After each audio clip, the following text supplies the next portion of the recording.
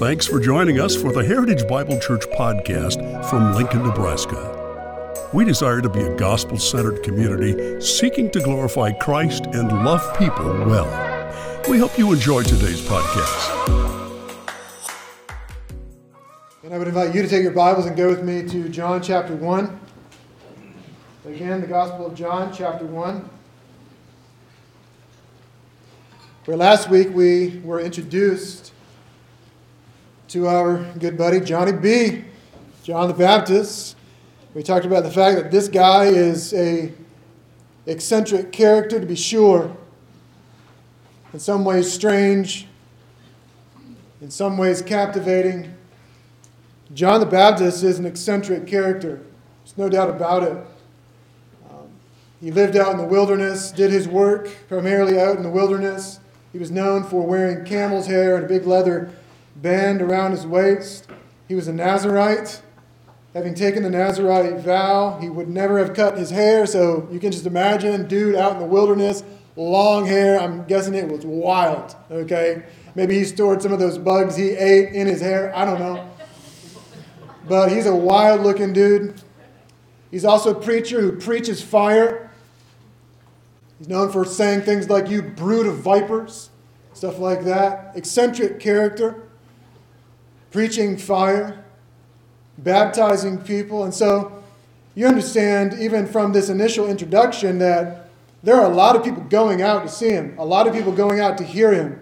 Who is this guy? What is he all about? And one of those groups of people were some of the religious who's who of the day. A group of priests and Levites, we'll be introduced to them in verse 19, John chapter 1, sent from the Pharisees, as the text will eventually tell us. They are from the Pharisees, and they've gone out as a kind of delegation from the religious establishment of the day in Jerusalem. They've gone out to see John the Baptist, and that's where we find our text, John chapter 1, verse 19. So check it out with me. And this is the testimony of John when the Jews, or we find out later, verse 24, the Pharisees, sent priests and Levites from Jerusalem to ask him, "Who are you?" Now, as we will see the text develop, we'll understand that the prevailing wind of the day had to do with the Messiah. So underneath this question, "Who are you?" John the Baptist knows the real question is about the Messiah, which we get at in verse 20. He confessed and did not deny, but confessed. Twice, the Apostle John uses the language of confession. He's doubling down. John the Baptist is doubling down on this statement. I am not the Christ. So if we're going to be clear on one thing, the Baptist, Jonny B, is saying, it's not me. I'm not the big deal. I'm not the Messiah. I'm not ultimately the one you are looking for. But verse 21, they go on to say, and they asked him, "What then? Are you Elijah?" He said, "I am not." "Are you the prophet?" He answered, "No." So they said to him, "Who are you? We need to give an answer to those who sent us. What do you say about yourself?" So they are bent on finding out the identity of John the Baptist. As I read this and thought about it this week, I thought about a cult classic in which a Spaniard asks a guy in a mask, "Who are you?" And the masked man responds with, "I'm known to be trifled with." And then the guy says, "I'm lost." No, right? And he says, "Get used to disappointment." That's essentially what John the Baptist does here. He's not giving him a straight answer. He won't say it, right? But much like the unspoken question in the movie Princess Bride is he the Dread Pirate Roberts? Or does he claim to be the Dread Pirate Roberts? This is the question ultimately on these guys' minds. Is he the Messiah, or is he, better yet, is he claiming to be the Messiah? The attitude that we find in the Pharisees throughout the Gospel of John is, we know he's not just about Jonny B, even about Jesus. The question they want to know is he claiming to be? Because we're going to have to deal with that. That's the attitude. We're going to have to deal with that. Is he claiming to be the Messiah? Now, understanding that makes what John the Baptist says next so interesting and so important. While he's very clear that he's not the Messiah, what John does go on to say is, but I am connected to him. I am tethered to him. So check it out in your text, verse 23. He said, here's what he will say, I am the voice of one crying out in the wilderness, make straight the way of the Lord, as the prophet Isaiah said. What Jonny B does here is point to the Old Testament, to Isaiah chapter 40 and verses 3 through 5. And this quotation, you can read it on the screen. A voice cries, in the wilderness, prepare the way of the Lord. Now, make special note of this language. Capital L-O-R-D. This is an interpretation of Yahweh. Prepare the way of Yahweh. Make straight in the desert a highway for our God. And the glory of the Lord shall be revealed, and all flesh will see it together, for the mouth of the Lord has spoken. My friends, this is a messianic prophecy about the revelation of the Messiah. Now, what they did not understand then, and what we can understand now looking back, is that this had multiple layers of fulfillment. In Isaiah's own time period, not exactly in his time period, but in a time period in which the Israelites understood this message as having a fulfillment of a redeemer, a kind of redeemer in their day. But then finding another partial fulfillment primarily in the person of Christ. That the Messiah would come one day, and he would fulfill these prophecies. And so John is saying, I am the voice running ahead of this Messiah. Now, briefly I will say that this has not found full fulfillment, for that will happen when Jesus comes again. And in that way, this statement will be ultimately true. All flesh, if you see it there. All flesh, all people will see that Jesus is the one. Jesus is the Christ, the Son of God. Every knee will bow and every tongue will confess Jesus Christ is Lord. So one day, we look forward to that day, don't we? One day, everyone will see it. But it finds partial fulfillment in this moment, as it were, in the first century, with John the Baptist as the voice pointing forward to the Messiah, pointing forward to Jesus of Nazareth. But pay special note to this language and how John the Baptist imports it here to John chapter 1. The language is that of Yahweh. This is significant. Now, perhaps this would have gone right past the religious elite in this moment, but perhaps not. Perhaps not. What John the Baptist is saying, my friends, is this one that I'm going before is Yahweh. He is Yahweh, the self-existent one, the God. Jonny B is saying, he's here. He's here. Yahweh is here. Well, regardless of their response, we don't know if they were confused or just rolling their eyes or whatever. Regardless of their response, they continue to pepper him with questions. Verse 25. Check it out in your text. So they asked him, then why are you baptizing? If you are neither the Christ, nor Elijah, nor the prophet. So they ignore his quotation of Isaiah and continue to pepper him with this question, why are you baptizing? Like, what gives you the right to baptize? Now, with this, let's pause for a moment and remind ourselves of what John was, in fact, doing. John, as the voice crying out in the wilderness, preparing the way for this coming one, this Messiah, was preaching a message of repentance. He was calling the people of Israel to repent of their sin and to repent of this religion that they had created, that they had conjured, that is really not the design of Yahweh. He was telling them, repent because the kingdom is breaking in. The Messiah is here. He's coming. So repent of your sins and make your heart right with God so that you can see him.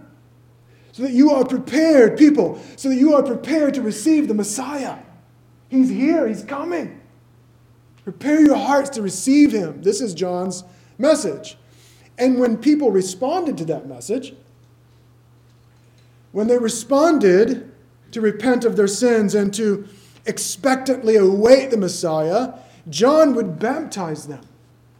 symbolic of this statement that they are saying, I am repenting. I want to be right with God, and I want to be ready for his coming kingdom. So John baptized them, symbolic of that profession of faith, as it were, and also baptized them as a part of a kind of new community, following John the Baptist as disciples, awaiting the coming of the Messiah. And so this delegation from the Pharisees, they are saying, like, who gave you permission to do that? Who gives you the right to do that? Because in doing that, in making these proclamations and in baptizing people, John is stepping into a realm of authority, which was a bit of a threat to these guys. Right? We didn't sanction you, so who do you think you are? Why are you doing this? Well, how does John respond to that? By ignoring it. This is so great, my friends. He just completely bypasses that. Like, who are you to do this? He bypasses that to go straight back to who? Straight back to the one. So check it out in your text.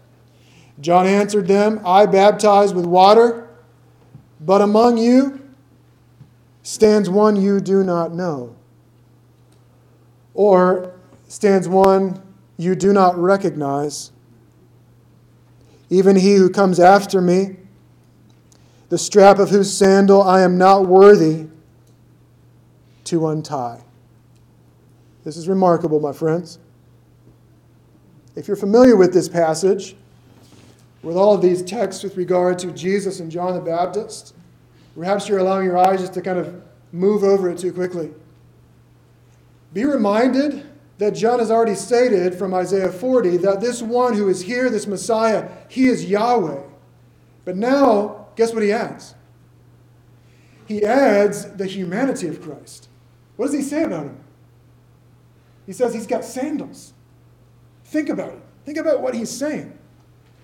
John the Baptist is saying to these men, these religious who's who, I'm telling you, I'm just a voice. Like, my identity ultimately doesn't matter. I'm just a voice, but I am telling you something. Yahweh is here, and he's got sandals on. This is remarkable. He's got sandals on. Just imagine what these guys are thinking. But these sandals are on no mere man, no ordinary man. This is Yahweh in sandals that I'm not even worthy to touch. I'm not even worthy to unlatch. And I just want to encourage you to pause for a moment and imagine this moment. Imagine this scene. So, to be very clear, as the next verse says, they are in Bethany, beyond the Jordan or across the Jordan. This is not Bethany just north of Jerusalem. Perhaps a 10, 15-minute walk, you could get there. This is Bethany across the Jordan, perhaps a spot just north of the Dead Sea in the Jordan River, out in the Judean desert. This was a good 30 to 50-mile journey down through a mountainous region, down into the hot, dry Judean desert. These guys had traveled a long way to hear John the Baptist, to check out his ministry, and this is what they find out. This crazy guy, all right, this crazy guy is saying, I don't ultimately matter. Imagine the scene.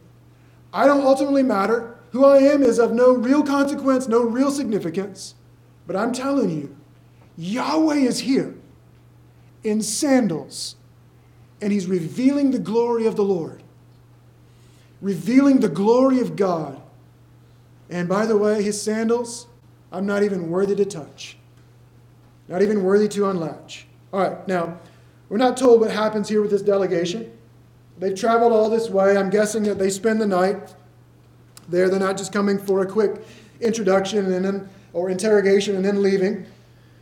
So just humor me for a moment and imagine that these guys are around a campfire that night. And perhaps they're talking about how crazy this guy is, or maybe how weird he is, or how creepy he is, or that he's really just wild and of no consequence. But perhaps someone who's listening asked this question. Who do you think he's talking about? Don't you think you might have asked that? If you really are processing what this guy has said to you, it's like straight to you. I'm of no consequence, but I'm telling you Yahweh's here, and I'm just here to tell you about him, to point you to him, to prepare the way for him. But he's here in sandals. I'm guessing that someone around that campfire says at some point, who do you think he's talking about? Who is that? And on the very next day, my friends, the magic happens. This Pharisaic interrogation gives way to a prophetic observation. See it in your text. Verse 29. The next day, he saw Jesus coming toward him and said, "Behold, the Lamb of God who takes away the sin of the world." Can you imagine this, my friends? He's preaching, he's baptizing, he's doing his thing, but then suddenly John the Baptist freezes. And he fixes his eyes on a particular person that's walking towards him. And he begins to move his hand up. And then he says to everybody listening, "Behold, see! Behold the man! Behold the Lamb who comes to take away the sin of the world." This human being, this man wearing sandals, John is saying, he's the one. He's here right now.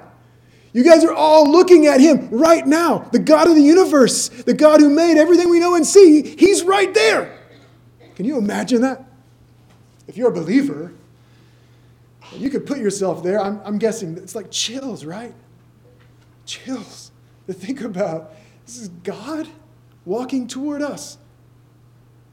Almighty God taking steps toward us. Remarkable moment.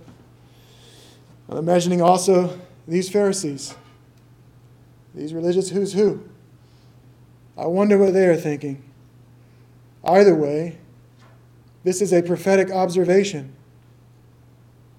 A prophetic observation of the one. And in this moment, everything John has said already in this text about Jesus kind of collapsed into him. This is Yahweh in sandals, the Lamb of God, coming to take away the sin of the world. Now, this is certainly a crescendo moment, a climactic moment in the story, but it causes us to pause here for a moment and ask this question. The question is, how does John know this? How does John have the ability here to definitively point at Jesus of Nazareth and say, he is the Christ? He is the Messiah, the Son of God. This is a big question for a number of reasons that I think will help us make sense of this text. Namely, I'm asking, when does he know? When does he know for sure? Moreover, how does he know? Or how can he be so sure, so definitive in making this pronouncement? So, first of all, let me just deal with when he knows, and let's think a little bit about sequence.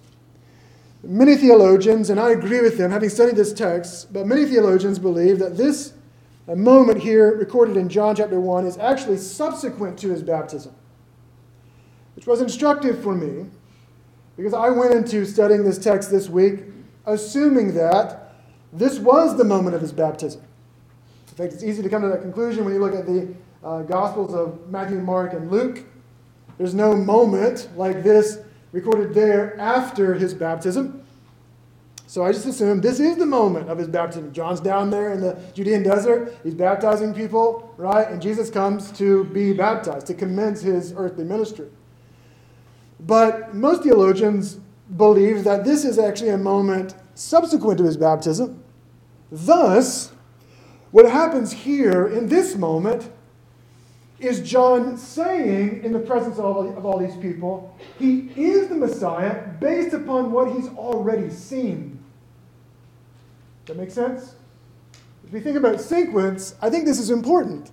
And it helps us to make sense, in fact, of a couple of other things that we will see when we read.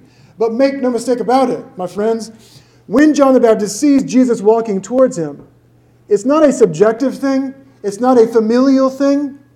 There's no collusion going on. That John the Baptist is saying, like, this is my family. This is my cousin. I've known him from a long time before. But John is saying, this is Jesus definitively because God has declared it so. God has declared it so. See it in your text as it continues, verse 30. This is he of whom I said, John referring to what he's already told these men, after me comes a man who ranks before me because he was before me. Again, John referencing Jesus' eternality. Jesus has always been, and so he comes before me, though in present he comes after me. Verse 31, I myself did not know him or recognize him, but for this purpose I came baptizing with water that he might be revealed to Israel. This is part of my calling, John is saying. God set me apart to baptize people and then ultimately to baptize Jesus, revealing him, commencing his earthly ministry before the world and before Israel. Verse 32, and John bore witness, I saw.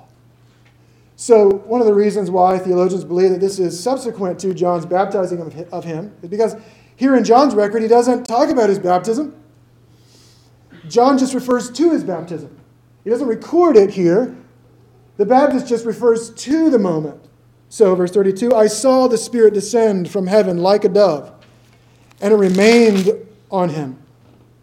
Verse 33, I myself did not know him or recognize him, but he who sent me to baptize with water said to me, he on whom you see the Spirit descend and remain, this is he who baptizes with the Holy Spirit. So what is John saying? John is saying, I am declaring him to be the Messiah based not upon his own perception, based not upon his own recognition, but based upon the revelation of God. This is important, my friends. Not upon his own perception. This is not John saying like, hey, I was in a way his earthly cousin, like we spent time together and I'm just telling you, he's perfect. He's probably the one. This is not what John is saying. This is not John saying, like my mom told me about some crazy stuff that happened when I was born and when Jesus was born, and I'm just telling you, he's probably the one. It's not what John is saying. John is saying, I myself didn't even recognize him until God revealed him.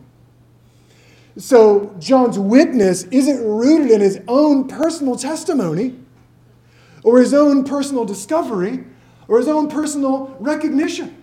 John's witness of Jesus and about Jesus is rooted in divine revelation, which is significant in its application and import for us. My friends, for in a very real way, John's witness is the same as ours. You guys tracking with this? John's witness is the same as ours. And think of what Paul says in the book of Romans. So faith comes by hearing, and hearing of the words about the Christ. Think about this. In this record, here, John chapter 1, John tells us that God, the Father, had set him apart, telling him ahead of time, here's how you will identify the Messiah. The one upon whom you see the Spirit of God descend and remain, that's him. Those were the words of God. This is not the creation of John the Baptist, the invention of John the Baptist, or the perception of John the Baptist. These are the words of God. Moreover, we find out in Matthew, Mark, and Luke that when John baptized Jesus, he came out of the water, the Spirit of God did descend and remain upon Jesus Christ, and then a voice rang out from heaven saying, this is my beloved Son, in whom I am well pleased. John, when he sees Jesus walking towards him this day, based upon the revelation of God himself, is able to say with absolute clarity, with absolute definitiveness, this is the Lamb of God. This is the Lamb of God come to take away the sins of the world. John is confident because God has declared it. Amen? And by the way, you and I can be equally confident today. God has revealed his word. He has declared his truth. This is what we are resting upon. Similar to Jonny B, my friends. Thus you have, verse 34, And I have seen and have borne witness that this is the Son of God. There is no doubt about it. This is the Son of God. So, what of our response? What of our response? Number one, I want to encourage you, especially as we hear John's voice ringing out this statement, "Behold the Lamb of God." I want to encourage you to see him. See that Jesus Christ, Jesus of Nazareth, he is the one, and marvel at him. My friends, he is the one, and marvel at him. Throughout this text, we've seen a number of statements to Jesus' identity as Yahweh, as fully God, also wearing sandals, fully God, then fully man. Come, Isaiah 40 tells us to reveal the glory of God. There is much there to praise him for. Amen? Much there for us to contemplate and just think, man, he is worthy of our praise. God in the flesh. But the title that John the Baptist gives him last is perhaps most descriptive for us and helpful for us this morning as we praise him. As John says, "Behold the Lamb of God come to take away the sins of the world." In that, there is tremendous hope. Amen? Remarkable hope. For if we are honest this morning, we all must realize and recognize that we are sinners by nature and by choice. If someone were to keep track of our sins, that document would go on forever, recording every time we were filled with greed or filled with lust or deceitful, filled with pride and selfishness, unkind, maybe even hateful. This is what we do as sinners. I'm not saying that you sin all the time, but we do sin a lot. Perhaps you are sitting here this morning and you're going like, yeah, like I'm acutely aware of my own sin this morning. I've just been in a bad mood. I've had a bad attitude. I've had bad words to say, critical words from my family, whatever. How wonderful is it this morning to read these words? He takes away the sin of the world. Isn't this phenomenal? He came to take away the sin of the world, to erase it, to get rid of your sin so that you and I don't have to live in guilt or shame. This is huge. We don't have to live in guilt or shame. We don't have to live in fear, fearing being exposed. We don't have to live that way because Jesus has made it possible for those sins to be taken away, to be erased, to be expunged from our record, such that the Bible tells us that when we are drawn of the Spirit to repentance and faith, to repent of our sin and from anything that we would offer to God as a reason why He might save us and forgive us, and we just turn to trust in Christ alone, like what He did for us on the cross, being the payment, being the Lamb of God, come to take away the sins of the world. In that moment, we not only are forgiven, not only is our record expunged, but we are given the righteousness of Christ. We are clothed with the righteousness of Christ. How remarkable is that? It's the most amazing truth that there is. When John says, "Behold the Lamb of God who comes to take away the sin of the world," it should just hit us in our hearts with joy and gladness, thankfulness. Thank you, God, for making it possible for me to be forgiven. I cannot live in this guilt and shame. And there is no way in which I can make myself right with Him. Praise God. He made it possible Himself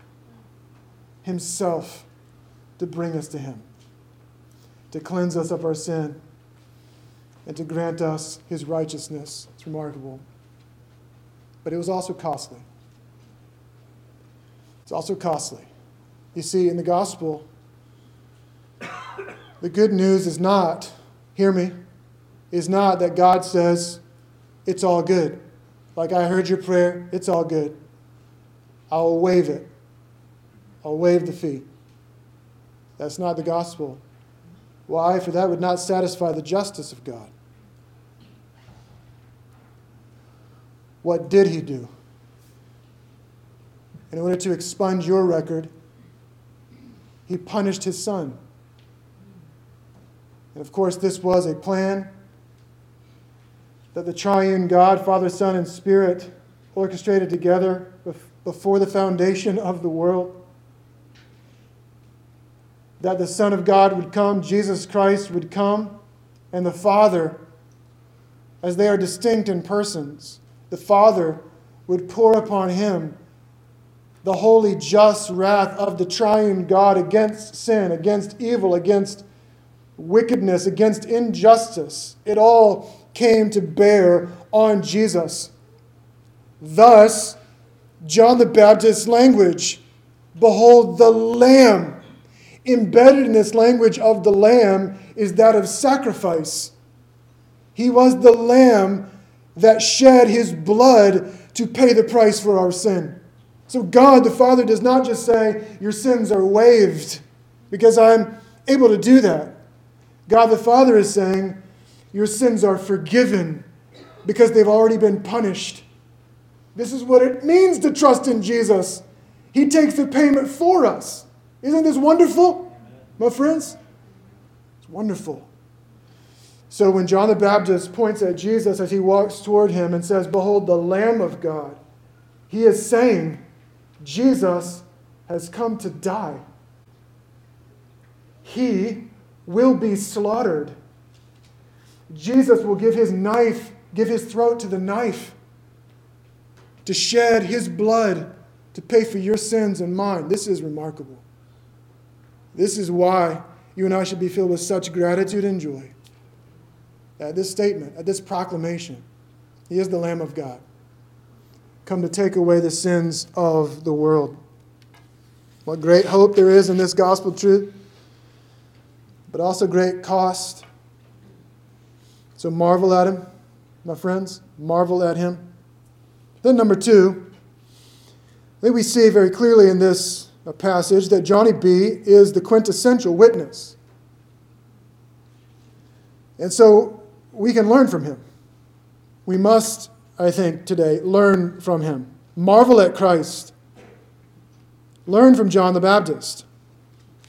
The fact that throughout this text, John the Baptist is trying to get out of the spotlight and point things to Jesus is instructive for us. Jonny B is remarkable in his humility, that he is so passionate to make it not about himself, but about the one. Not about himself, but about Jesus Christ, the one, the Messiah. Now, as I thought about it this week, because again, I think we tend to just read over passages like this too quickly and not think deeply enough about them. But how easy would it have been for John the Baptist to start taking some credit, to start kind of enjoying a little bit of that limelight, right? I mean, there were crowds of people that were going out to John the Baptist. He was making waves, he was making noise. Thus, the Pharisees go all that way out there to see him, right? Can you imagine with me, and maybe this is a little facetious, but after having said, to be very clear with you, I'm not the Christ, they keep asking him these questions. Well, how about Elijah? How about a prophet? Like, who are you? John the Baptist could have said, well, I did say it's not about me, it's about Jesus, but, I did come from nothing. Been out here in the wilderness this whole time, just honing my craft, right? Getting my outfit ready to make some noise, right? The hair is right. My diet is on point. And I am preaching fire, and people do like it, and people are coming, right? But John is relentless. He's relentless to say, it's not about me. Even those that are following him. We'll see, and Matt will preach next week. Follow him. Follow him. We can learn from that humility. Not about me, it's Christ. I recently heard a story about a preacher who became like quasi-famous, if preachers can be famous. And there was a particular moment in which he was invited to preach somewhere and preached a message, and afterwards someone came up to him wanting his autograph, and one of his compatriots there, one of his buddies there, witnessed that moment and kind of laughed, kind of mocking the scene, thinking it funny that someone would want a preacher's autograph. But this particular preacher looked to his friend and said, "In case you haven't noticed, I'm kind of a big deal." Man, what a shame. What a shame. It had started to kind of go to his head. I'm the show. People come to see me or hear Jesus through me. My friend, be aware of that. In your own life, in your own heart, all of us. This is not about us at all. It can never be about us. It's about Him. Amen? We together on that? It's about Him. So we should be looking for ways to kind of get out of the way. Even as we share the gospel and just say, you need Jesus. He's it. It's easy, I think, for us sometimes to make our testimonies more about us than about Jesus. Yes, point to the fact that God has changed you. But as quick as possible, let's learn from John the Baptist, as quick as possible, get off of you and onto Him. Right? It's all about Him. I read a story this week about the famous conductor Toscanini, who conducted a signature orchestra in Beethoven's Ninth Symphony. After a particular stirring performance, the crowd stood, standing ovation, and just applauded and continued their applause. And eventually Toscanini leaned forward to the orchestra and he said, "It's not about me. It's not about you. It's about Beethoven." That's what he said. Not me. Not you. But Beethoven. May our testimony, brothers and sisters, be this. It's not me. It's not you, but Christ. Not me, not you, but Christ. We didn't write the song, but we get a chance to sing it. But let's sing it in such a way that just people hear Jesus. It's about Him. Point people relentlessly to Jesus. He's the one ultimately that matters. So learn from His humility. Secondly, learn from His clarity. We've already made the point here that John is passionate about who Jesus is, having seen Him, having recognized in the moment of His baptism. He did not recognize Him before, but in the moment of His baptism, he recognized by the revelation of God, this is the one. This is the Messiah. And in that moment, it all came together for him. Thus, he's able to quote Isaiah 40 and say, this is Yahweh in the flesh, very clearly pointing people to the truth, the clear truth. John boldly and clearly presenting Jesus as the only way for your sins to be forgiven. Our only hope for forgiveness before God. Let's learn from His humility. Let's learn from His clarity. But then, thirdly and finally, let's be encouraged this morning by His prophetic word about our empowerment. So look with me for a moment at verse 33. Let's not miss this. This is huge.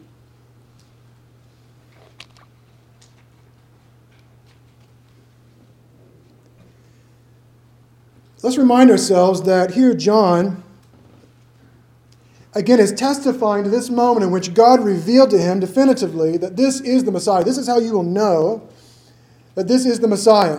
He says, verse 33, again, I myself did not know Him or recognize Him. Certainly he knew of Him, but had not recognized Him before this moment.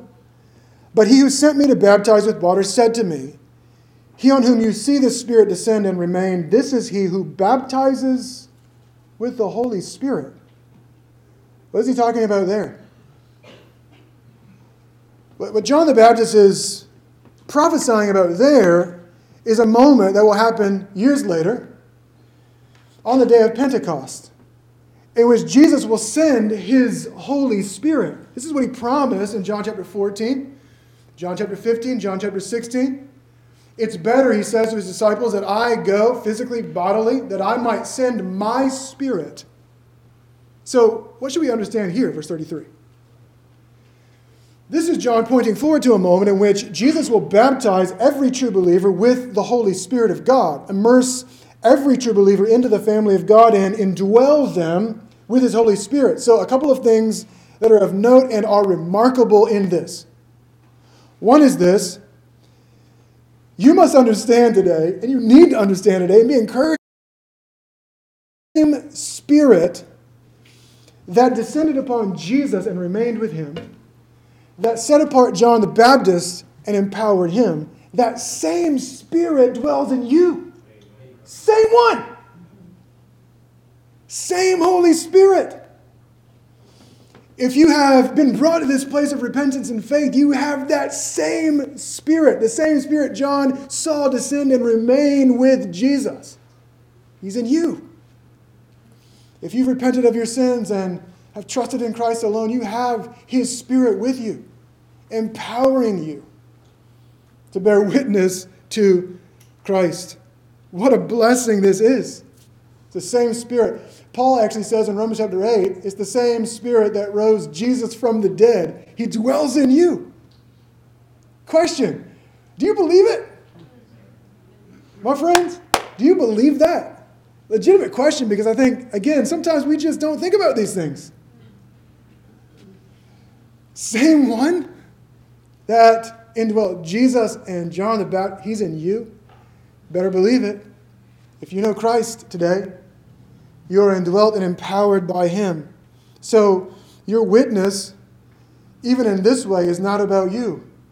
As you testify to Jesus, it's not about you. It is all about him. Amen?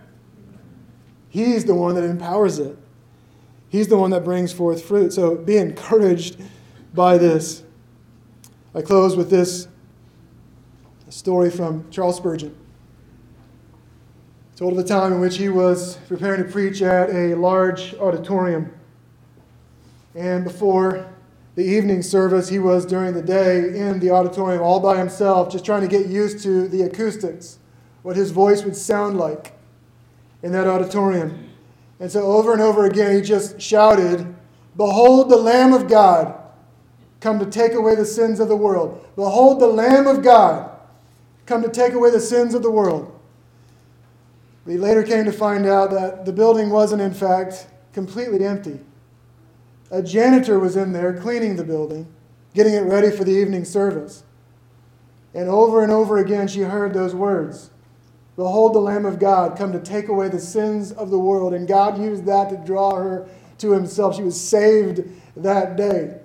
And the remarkable thing about it is, he wasn't even trying to preach. He was practicing, just getting his ears used to the auditorium. How wonderful is this, my friends? It's not about us.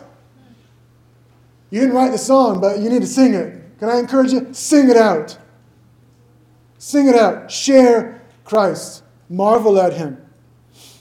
Yahweh in sandals, revealing glory. The Lamb of God come to take away your sins and mine. Marvel at him. But then say it. Share it. Get the news out there. And God will use you in a profound way. Let's pray. Thank you, God, for your grace. Thank you for this continuing story that we get to look at week after week in the Gospel of John. Thank you for this opening narrative. This moment between John the Baptist and this delegation from the religious who's who. Thank you for giving us an example of someone who just relentlessly pointed to Jesus. Jesus, thank you for coming, for being the Lamb, sacrificed for sin, to take it all away. We praise you. We worship you. In your name, amen.